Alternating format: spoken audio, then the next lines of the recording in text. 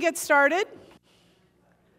But kind of before we start, I'm supposed to let you know that if you're the kind of person that it would be helpful to have a recording of a spoken recording, not a singing recording, of the memory verses, that is up now, of me reading it, which is why it is a spoken recording and not a singing recording. I should have had my daughter do it if it was going to be singing. But, and if you just go to Women's Messages, actually you can get to it either through Women's Bible Study, Women's Ministries, or you can just go to Messages, and under Women's Messages, it'll be there. I think it says Women's Bible Study Scripture Verse or something like that. But it's James 1:19 through 27, right?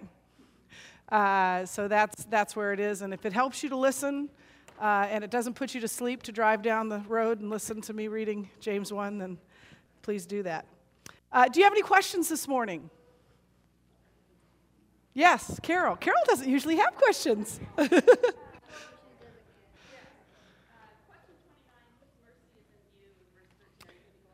Whose mercy is in view when James says God, or says, excuse me, not God, mercy triumphs over judgment? And I will talk about that. It's toward the end. Hopefully we'll have enough time for that, but I will talk about that. I think what you'll find is everybody will be right. Don't you love those ones? Yeah. It's almost like the Common Core. Hey, no, that was a joke. That was a joke. Any other questions? No other questions? Let's pray. Father God, thank you so much for today and for these women and for your truth. Thank you for the opportunity we had last week just to come together and fellowship and to share and to grow.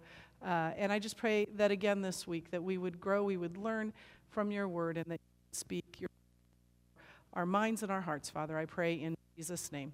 Amen. So I want to begin by connecting James 1 to James 2. We've talked before about how sometimes James, it's kind of hard to tell. He seems to take really quick right turns or left turns, and sometimes it's hard to make those connections. So I want to spend a little time connecting the two chapters to one another, because the key theme is pretty obvious in the first 13 verses of chapter 2. The key theme is discrimination against the poor, in part caused by favoring the rich, favoring the wealthy.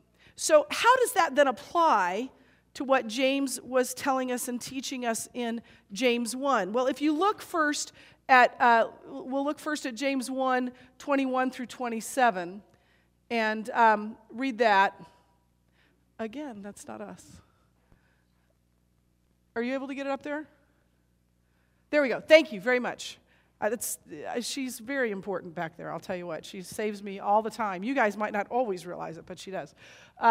So this is James 1, 21 through 27, where James says, "Therefore get rid of all moral filth and the evil that is so prevalent, and humbly accept the word planted in you, which can save you.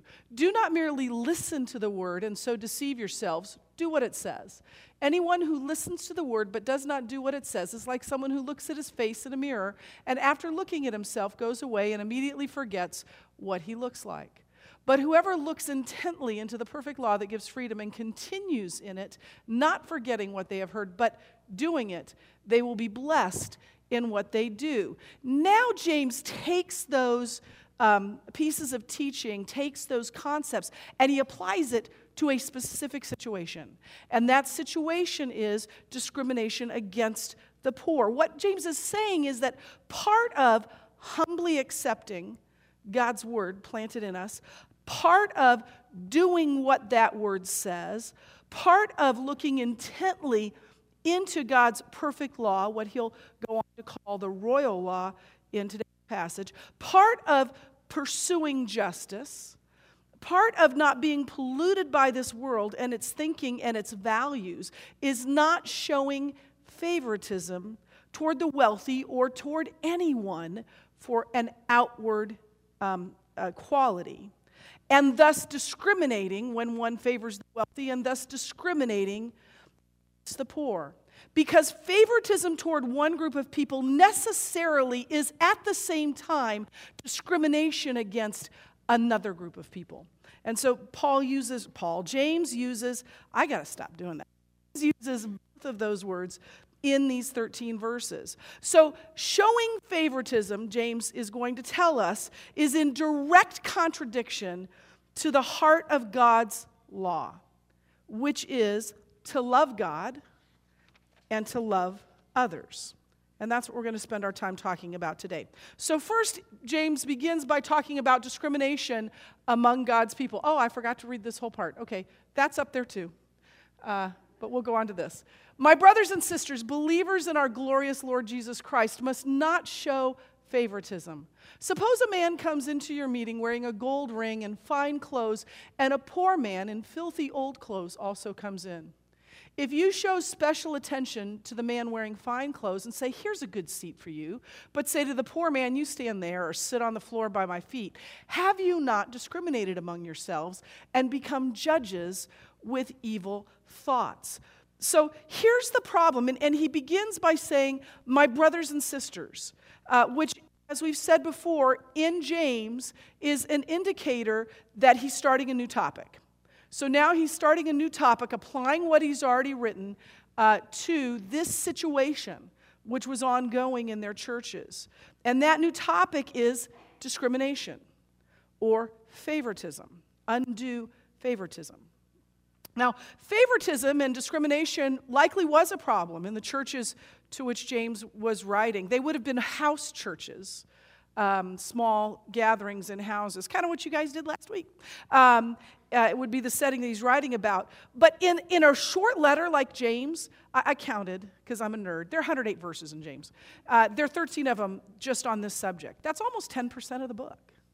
So this is really important to James, that he would spend this much time on the topic of favoritism, on the topic of discrimination, means he thinks it's really important.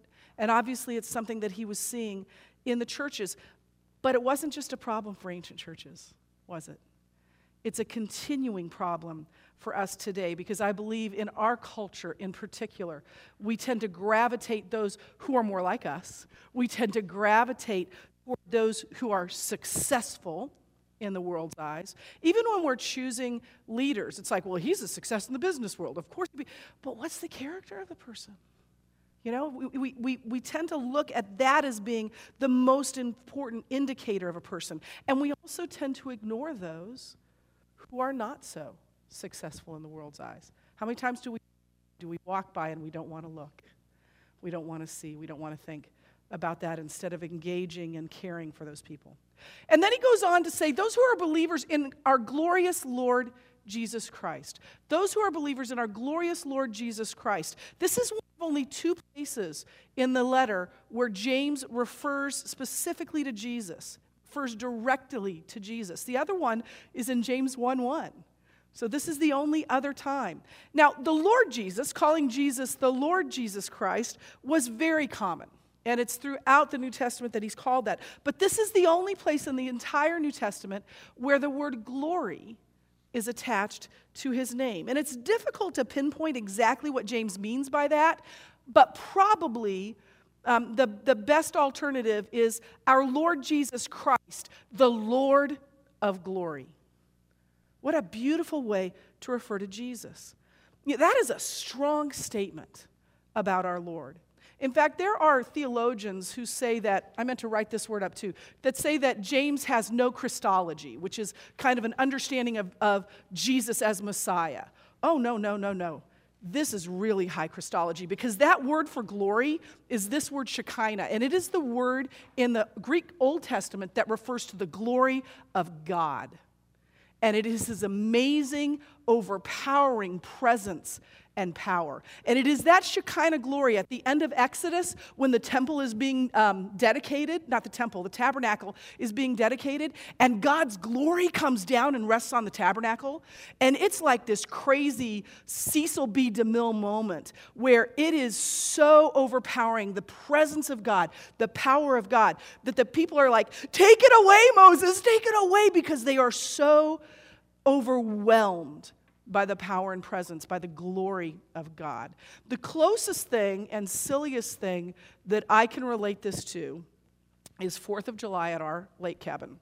I know that you did not see that coming. Linda, have you ever been to 4th of July? Have either of you ever been to 4th? Okay, so I've got backup on this, okay? I've got backup on this. We used to have people on both sides of our cabins, either side of our cabin, letting off the most incredible, if they would have been, like if we would have been in the baseball stadium and they were outside the outfield, illegal fireworks that you can have thousands and thousands and thousands of dollars spent by these people and spent by these people. And we were in the middle up on our deck going, ah! And people were like, thanks for inviting us to 4th of July, but we're never coming back. And so my mom quit inviting people. We were getting burned. It was horrible. But the next year, my mom said, we got to go out there. I got to make sure they don't burn down our cabin. We need to know if our cabin burns down tonight, that it was their fault. So we went out there, and we're watching it. We're sitting on the deck. We're watching it. My mom and me and Linda Planback and my sister, and we're watching it. And it's okay. And then they get to the grand finale, which is all this ground stuff going crazy. And we stand up, we go like this. We're backing up. And by the end of it, we're back up against the front of the cabin, just going, I hope we survive. In the crossfire. It was overwhelming. It was just such a powerful display. Fortunately, they don't do that anymore. Just the one side does it, and it's better. It's not great, but it's better. The people back here we got to talk to, but it's a different story. It was such a powerful display. It was overwhelming. That's kind of what James is saying about the glory of Jesus, but he's saying even more than that. He is comparing the glory of Jesus Christ to the glory of God. How much higher Christology can you have than that? To say that Jesus' glory is the glory of God. Very strong statement. So particularly, this would have been a particularly good reminder to these people who were placing and assigning far too much misplaced glory in human beings. That's not glorious. Let me tell you what glorious is. Our Lord Jesus Christ, the Lord of glory. And he says that if we are followers, if we are believers in this glorious Lord, we are not to show favoritism. Now, that word for favoritism literally means to receive the face. And it doesn't just refer to showing favoritism toward the wealthy. It means showing favoritism for any outward thing, any outward appearance. We are not to judge others favorably or unfavorably based on any outward factor: wealth, clothes, cars, houses, social polish, race, looks, anything outward. We are not to show favoritism or discrimination based on that. We are rather to be like God. And God, look at those outward things. God is rather concerned with our heart.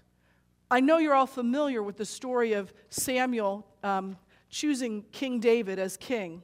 And he had a bunch of older brothers, and they were all tall, studly, and good-looking. And then one by one they came out, and Samuel, surely this is the one. Look how tall he is. Look how strong he is. Look, he's got to be a great leader. And God said, not that one, not that one. And then finally, he's like, don't you have any more kids? And even the dad's like, I do, but dude's a shepherd. I mean, he's just a little guy. And Samuel said, bring him. And God said to Samuel, consider his appearance. Don't look on the outside, for this is a man after my own heart, and he is the one I have chosen. God's concern is our hearts, not our appearance. And that is what we are supposed to be concerned with too. God is not impressed with bulging biceps or rock-hard abs, thank the Lord, nor Prada, nor Mercedes, nor Mensa, nor whether someone looks like a cover girl or not. He's concerned with our hearts, and if our hearts are after Him. And when we are impressed with that which does not matter, outward appearance, we show our hearts to be out of tune with the heart of God. So James is going to give us an example. It's a hypothetical example, but obviously based on this example, this kind of stuff was going on in the churches. And he says two visitors, maybe new converts, but two visitors come in. And the first one is in fine clothing. That word literally means bright and shining. It's sometimes used of the attire of angels. And so they're just looking, every girl's crazy about a sharp-dressed man. They are looking good when they come in. And, this is the kind of person we want in our church. And then somebody comes in shabby clothing. That word is literally filthy. And it's the same root word that James used in 1:21 when he said, get rid of all the moral filth and the evil that is so prevalent. So the picture he's painting for us is very much of someone who is homeless, someone who is wearing dirty and torn and mismatched clothing. So James is creating this picture for us, and these two visitors or new converts, whoever come in, and one is treated with deference and with respect. Let's give you the best seat in the house. How you doing? How long you lived in Omaha? They're giving the best preference to. And the other one is treated with disdain, even contempt. Sit at my feet. Some people think that means sit under my feet, literally. Not even giving you a chair. Now, the point here isn't then to treat the wealthy poorly. Here, sit at my feet in your fine clothes. The point is to treat everyone with the respect and concern they deserve as people made in the image of God, as children that God loves. Now, then James is going to come back with a verdict for us in verse 4, the verdict on this conduct, and essentially he's going to say, you're guilty. You're guilty. He says, have you not discriminated among yourselves and become judges with evil thoughts? And the Greek wording of that is expecting a yes answer. Yes, you have discriminated. Yes, you are judges with evil thoughts. But there's something really interesting about this word discriminated. It's this word diakrino. And it can have two different meanings, depending on the context. It can mean to discriminate against, which is the way the NIV and actually most translations put it. But to say you have discriminated doesn't really advance James's argument very much, does it? It's as if to say, don't discriminate, and you have discriminated. Now that fits the context, but consider the other meaning, which is to waver or to doubt. And if this is what James is saying, if he's saying to waver or to doubt among yourselves, that word among yourselves can also be within yourselves. So what James would be saying then is that they are wavering, they are doubting within themselves. In other words, their behavior is another indication of a wavering faith, of a divided soul, of doubled soul behavior. You're saying you believe one thing, and you're acting in another way. This is what Dr. Doug Moose says about this. He says, the improper division being made between the rich and poor reflects the improper divisions harbored in the minds of believers. Consistently Christian conduct comes only from a consistently Christian heart and mind. It doesn't come from a double-souled heart and mind. It comes from one who doesn't doubt, who doesn't waver, and is consistent. And that fits with everything that James has been saying in these verses. So, they are exhibiting double-souled behavior, divided behavior, and they are judges with evil thoughts. They are taking upon themselves a role that is only God's to do. They are taking on the right of judge, and that is a role that belongs only to God. And further, they are literally misjudging those people, just like a judge who makes a wrong judgment or declares someone guilty who is innocent. So then in verses 5 through 7, James goes on and says, listen, my dear brothers and sisters, has not God chosen those who are poor in the eyes of the world to be rich in faith and to inherit the kingdom he promised to those who love him? But you have dishonored the poor. Is it not the rich who are exploiting you? Are they not the ones who are dragging you into court? Are they not the ones who are blaspheming the noble name of him to whom you belong? So he begins with this word listen, which always reminds me of Charles Stanley. I know most of you are too young to know Charles Stanley, but when he gets going, he goes, now listen. Now listen. And that's what James is saying. He's saying, now listen, because he's wanting us to pay attention. This is an important point he's about to make. He's emphasizing it. But you'll also notice that he says what? Listen, my dear brothers and sisters. He's shifting the argument that he is making. He's still talking about favoritism, but now he wants to tell us why it's wrong. Why it's wrong for us to behave in such a way. And the first thing he tells us is that it contradicts God's own attitude toward the poor. Throughout Scripture, God's concern and love for the poor is evident. Everywhere in Scripture, God says he defends the defenseless. He takes care of those who are poor. Now, let me tell you what James is not saying, though.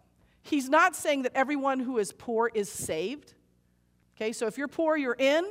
That is not what he's saying. That would actually contradict the whole of Scripture. He's also not saying that the poor are saved because they are poor. What he is saying is, hello, look around you. Don't you see in your midst are believers who are poor? Surely you see this. Surely you see in your own churches those who are obviously part of the body of Christ who are also poor. God has chosen them no less than one who is a wealthy person. And the conversion of the poor is powerful evidence of God's love for them. And then James tells us, though they are poor in things, they are rich in faith. They are people who depend solely on God, not on their own resources, for they have none on which to depend. And so they depend on God rather than on themselves or their resources or their money. And that is a temptation for those who are wealthy to do that. So rather than honoring these poor people as God does, the members of the church have insulted and dishonored them. And that is a contradiction of God's attitude. Therefore, it's wrong. The second reason that James gives them for it being wrong is very pragmatic. They are honoring people who have mistreated them. And that makes no sense to do that.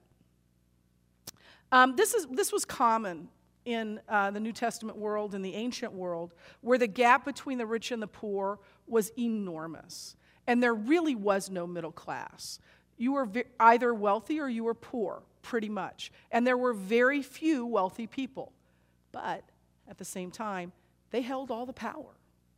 And oftentimes, especially in unbelievers, they took advantage of the poor. They exploited the poor who had no means of improving their social situation. So they were exploiting the poor by becoming rich at the expense of the poor. And James tells us they were dragging them into court, perhaps to pay off loans that they hadn't paid off and putting them in prison for that, perhaps as part of religious persecution. Because we know the third thing he says is that they were slandering the name of the one to whom they belong, which refers to God and more specifically to Jesus. But that word slandering is the word blasphemio, and it's obviously the word from which we get the word blaspheme. And to blaspheme God in the Bible doesn't just mean to literally blaspheme God. It means any blasphemy, any slander that concerns God. And so this slander not only was about God, but it was most likely also about the poor believers and the believers in the church. And you are honoring people who are doing these things while you are dishonoring those who love Jesus. So here's James' primary point in this passage. He's saying that to curry favor with anyone simply because he is wealthy or any sort of outside factor is to fundamentally misunderstand the gospel and to injure the faith. James is going to continue this line of argument, and now he's going to assert that a third reason that it's wrong is that it violates God's law of love, beginning at verse 8. It says this: if you really keep the royal law found in Scripture, love your neighbor as yourself, you are doing right. But if you show favoritism, you sin and are convicted by the law as lawbreakers. For whoever keeps the whole law and yet stumbles at just one point is guilty of breaking all of it. For he who said, "You shall not commit adultery," also said, "You shall not murder." If you do not commit adultery, but you do commit murder, you have become a lawbreaker. Speak and act as those who are going to be judged by the law that gives freedom, because judgment without mercy will be shown to anyone who has not been merciful. Mercy triumphs over judgment. So favoritism violates God's law of love. This is the most important reason why favoritism is wrong, because it violates the royal law, which is essentially the same thing as what in James 1 he called the perfect law that gives freedom. It is royal because it was given by Jesus, King Jesus, and then thus it is a royal law. And it is what sums up all of the heart of Jesus' teaching and our faith. In fact, if you look in Matthew 22, when Jesus was asked, what is the most important commandment, that's exactly what he said. He said, love God with all your heart, mind, soul, and strength. And the second is like it, love your neighbor as yourself. This sums up all the law and the prophets. And James is just repeating essentially what Jesus said. So favoritism is a sin because it violates the law to love others. And in a sense, it violates the law to love the God who created and loves them. And so when we do that, we sin. When we discriminate, either by dishonoring the poor or by trying to win favor with the rich or anyone else just because of some outward thing, we are convicted as lawbreakers. Why then does he say that when we break one law, we're guilty of breaking all of it? Well, he tells us why in verses 10 and 11. Because breaking even one commandment incurs guilt for all of it, for the whole law. It makes us transgressors of the law. Now, of course, none of us, well, if you have just broken one law, I'd really like to meet you. But none of us has. But why? Why does he say we've broken all of it? Because we aren't just disobeying a law. Think of it this way. When your kids, when some of you, your kids are little now, and they do something wrong, do you ever say, you have just broken you have just disobeyed the rules of our house? Is that what you say? No, you say, you've just disobeyed who? Mommy. Yeah, it's based on a person. And in this case, it's based on the lawgiver. It's based on a relationship with God. The point isn't the law itself. It's that we have broken the law of God. We have broken his intent and his heart in the law that he has given it. And so we aren't just disobeying a God, we're disobeying God. And when we disobey, we are dishonoring and ignoring the will and the heart of a God who loves us. So the key point here isn't the text of the law, but the person and the relationship that we have with him, the one who speaks the law, which is God. And then he gives these two examples. He says, for the one who said, do not commit adultery, also said, do not murder. Or maybe it's the other way around. Why those examples? Why adultery and murder? Well, I think there are a couple of reasons. First, they are both really obvious examples of dishonoring another human being, either through murder or through adultery, betrayal and dishonor. But in addition, Jesus used these two when he was teaching about the law. When he said, I tell you, you've heard do not murder. I tell you, anyone who gets angry at someone else has committed murder in his heart. You hear do not commit adultery. I say anyone who's lusted after another person has committed adultery in their heart. And so Jesus is saying it's tantamount to the same thing. It is still sin. So there's more than just literal murder and literal adultery involved here. Further, the Old Testament refers to any sin as adultery against God. Read the book of Hosea. Hosea's life was a picture of adultery. God kept telling him to marry this woman, Gomer. Who names her daughter Gomer? Anyway, to marry this woman, Gomer, who was a prostitute. And when she sins against him, when she's unfaithful, he says, go back, clean her up, love her again. And it was a picture of God's relationship with Israel. And by their sin, they betrayed God. They were unfaithful to God. Any sin is adultery against God. It is a betrayal of God. It is being unfaithful to God. And so I believe that's what James is also saying. And he may see in this dishonoring of the poor a sin that's tantamount to murder, much like Jesus said anger is tantamount to murder. But he ends with an exhortation. And essentially this exhortation, he says, when speaking and acting, remember that you will one day stand before God. That's motivation. And so he says, so be merciful. Because if you haven't shown mercy, you won't get mercy. Be merciful. Because we have been shown mercy, we must also extend mercy. Mercy actively seeks to love and care for others. And then he ends with this wonderfully positive and very powerful statement. Mercy triumphs over judgment. Because of Christ and in Christ, God's mercy triumphs over the judgment we would otherwise deserve. And I do believe he is referring to God's mercy in this. But I also think that James is making an additional point. Because throughout this passage, James has been talking about the conduct, the actions of human beings. Whether they're treating other people with respect, regardless of who they are, or whether they are not. And so his point has been the conduct of human beings. And so I believe that to others indicates our desire to honor God with our actions. Mercy should triumph over judgment in our own lives as well as we extend mercy to others. Because such mercy is evidence of a changed heart, a heart that has been changed by the grace of God. We are not perfect, and we can never be perfect. We are incapable of keeping the royal law perfectly. But, and Doug Moose says this better than I, so I will quote him, but our merciful attitude and actions will count as evidence of the presence of Christ within us.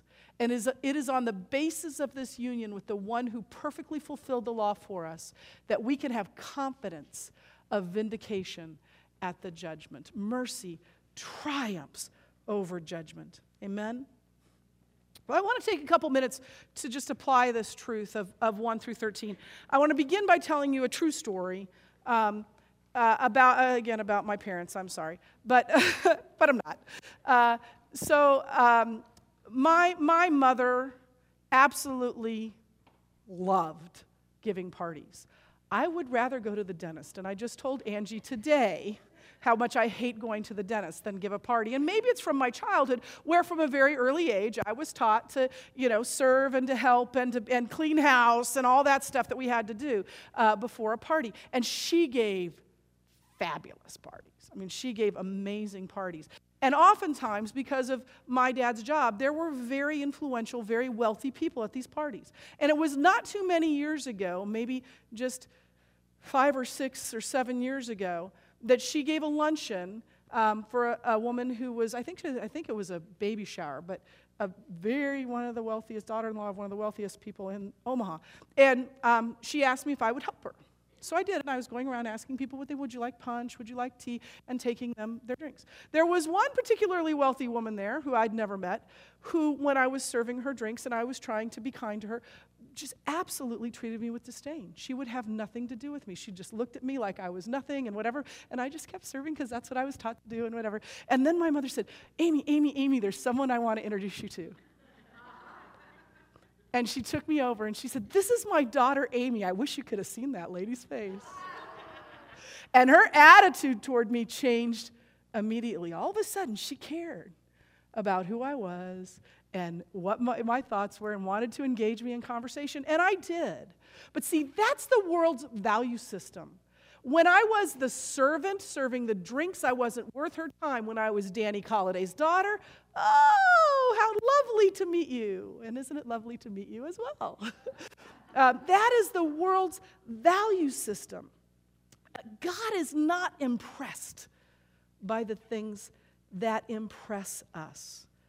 And oftentimes our world tells us that we are valuable only if we are worth something materially, only if we are successful. And that allure of our culture, that message of our culture is everywhere, particularly in our commercials.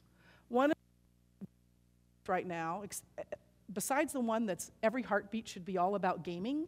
What, Google? What do you mean? That's what my heart should beat for, playing this game. But the other one that really gets me is you wake up in your luxury bed and you roll your head off your luxury pillow and you get into your luxury shower and shower with your luxury soap and you go down to your luxury coffee maker and make your luxury coffee and add your luxury sugar and you walk out of your luxury house and step into your luxury car, which makes everything else seem ordinary. Boy, our culture likes to give us that message, doesn't it? That is what's important. That's what we should seek. Ladies, money is not evil.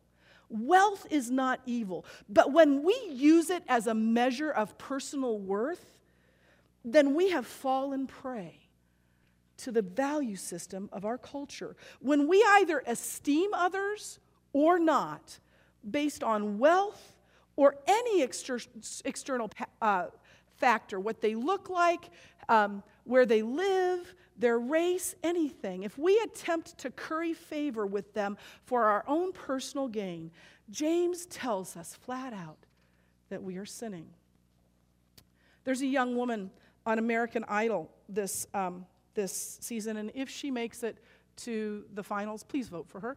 Her name is Paula Kennard Hunt, and this has something to do with what we're doing. She was a graduate. She graduated from Bellevue West the year my daughter was a freshman, so my daughter sang with her. Lovely, lovely Christian young woman, is in the Air Force and sings with the Heartland of America band. Lovely, lovely young woman. Boy, she's getting a lot of attention right now from people she hasn't heard from in years. All of a sudden, they want to be around her. All of a sudden, they want a piece of Paula. All of a sudden, why? Because she's on American Idol. But you know what? She was Paula a month ago. You know what I'm saying, don't you? You know exactly what I'm saying. She was Paula a month ago. She was the same Christian girl. Those are her real friends. Those are the people that value her for something other than an external appearance. I hope she makes it, and I'll vote for her, but I loved her when she was just Paula Kennard.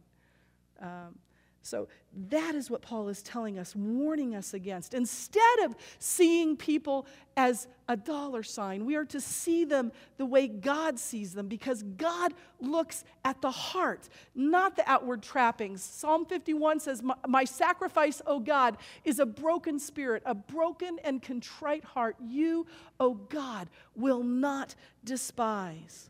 The poor also, James tells us, are rich in faith. Again, Dr. Moose says Christians, however poor in material possessions they may be, possess spiritual wealth presently and anticipate greater blessings in the future.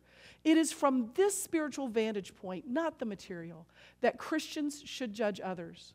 Whether believers or unbelievers, people should not be evaluated by Christians according to the standards of the world, according to those outside things. Why are we not to evaluate others by the standards of the world? Well, first of all, God makes plain that He delights in having a different economy than the world. God's economy is not the same as ours. He delights in showering His grace on those whom the world has discarded, for they are the very ones who understand their need of God. They don't depend on themselves or their accumulation of wealth because they don't have it. They know they need God. I heard it once said that it is easier to convince a homeless addict of their need for God than it is a wealthy person. We were at a funeral, my mother and I, a number of years ago, of a very, very wealthy person. And the song he had sung in his funeral was, "I did it my way." And my mother and I cried, not because of grief, but because we knew that this man had stood before God saying, "I did it my way." That's the world's value system. And it was a very somber moment for us. More importantly, we are not to judge according to the world's value system because every person is a person made in God's image and loved by Him. Our value to God is based on that and not on worldly standards that disappear like a vapor. But ladies, what James would tell us is that this is not intended to just be some sort of lip service. We are to do more than say we treat other people equally, that we treat other people with love and respect no matter who we are. We're supposed to actually do it. Don't just be hearers of the word, do what it says. Jesus particularly and intentionally reached out to and spent time with those whom the world had discarded, the poor, the lepers. He touched the lepers. Nobody touched lepers. The tax collectors, the sinners. He even was chastised for that. He was criticized for spending time with sinners. Jesus intentionally did so. When he told the story of the Good Samaritan, which you all know, it was because somebody had said to him, exactly what do I need to do to get to heaven? And he said, you've heard the law. Love God with all your heart, mind, soul, and strength, and love your neighbor. And the guy's like, okay, love God, that's fine. But who's my neighbor? I mean, how many people am I just going to have to love here? I mean, am I only going to love the ones I want to love, or do I have to love? And so then he tells the story of the Good Samaritan. And then he turns and he has a question for the guy. And he looks at the guy and says, who was the good neighbor? And he's the guy who showed mercy, the Samaritan who showed mercy. And Jesus' words were, go and do likewise. Ladies, that's our mandate. Go and do likewise. Go and show mercy on those whom the world has discarded. Go and show genuine respect and love for those who have been disregarded by the world. Give them regard. Go and do likewise. Let's pray. Father God, we are so grateful for your word. Father, it teaches me. It encourages me. It convicts me to my core. I may teach it, Father, but I am not real good at living it sometimes. Father, make us doers, not just hearers of your word. In Jesus' name, amen. Thanks, ladies. See you next week.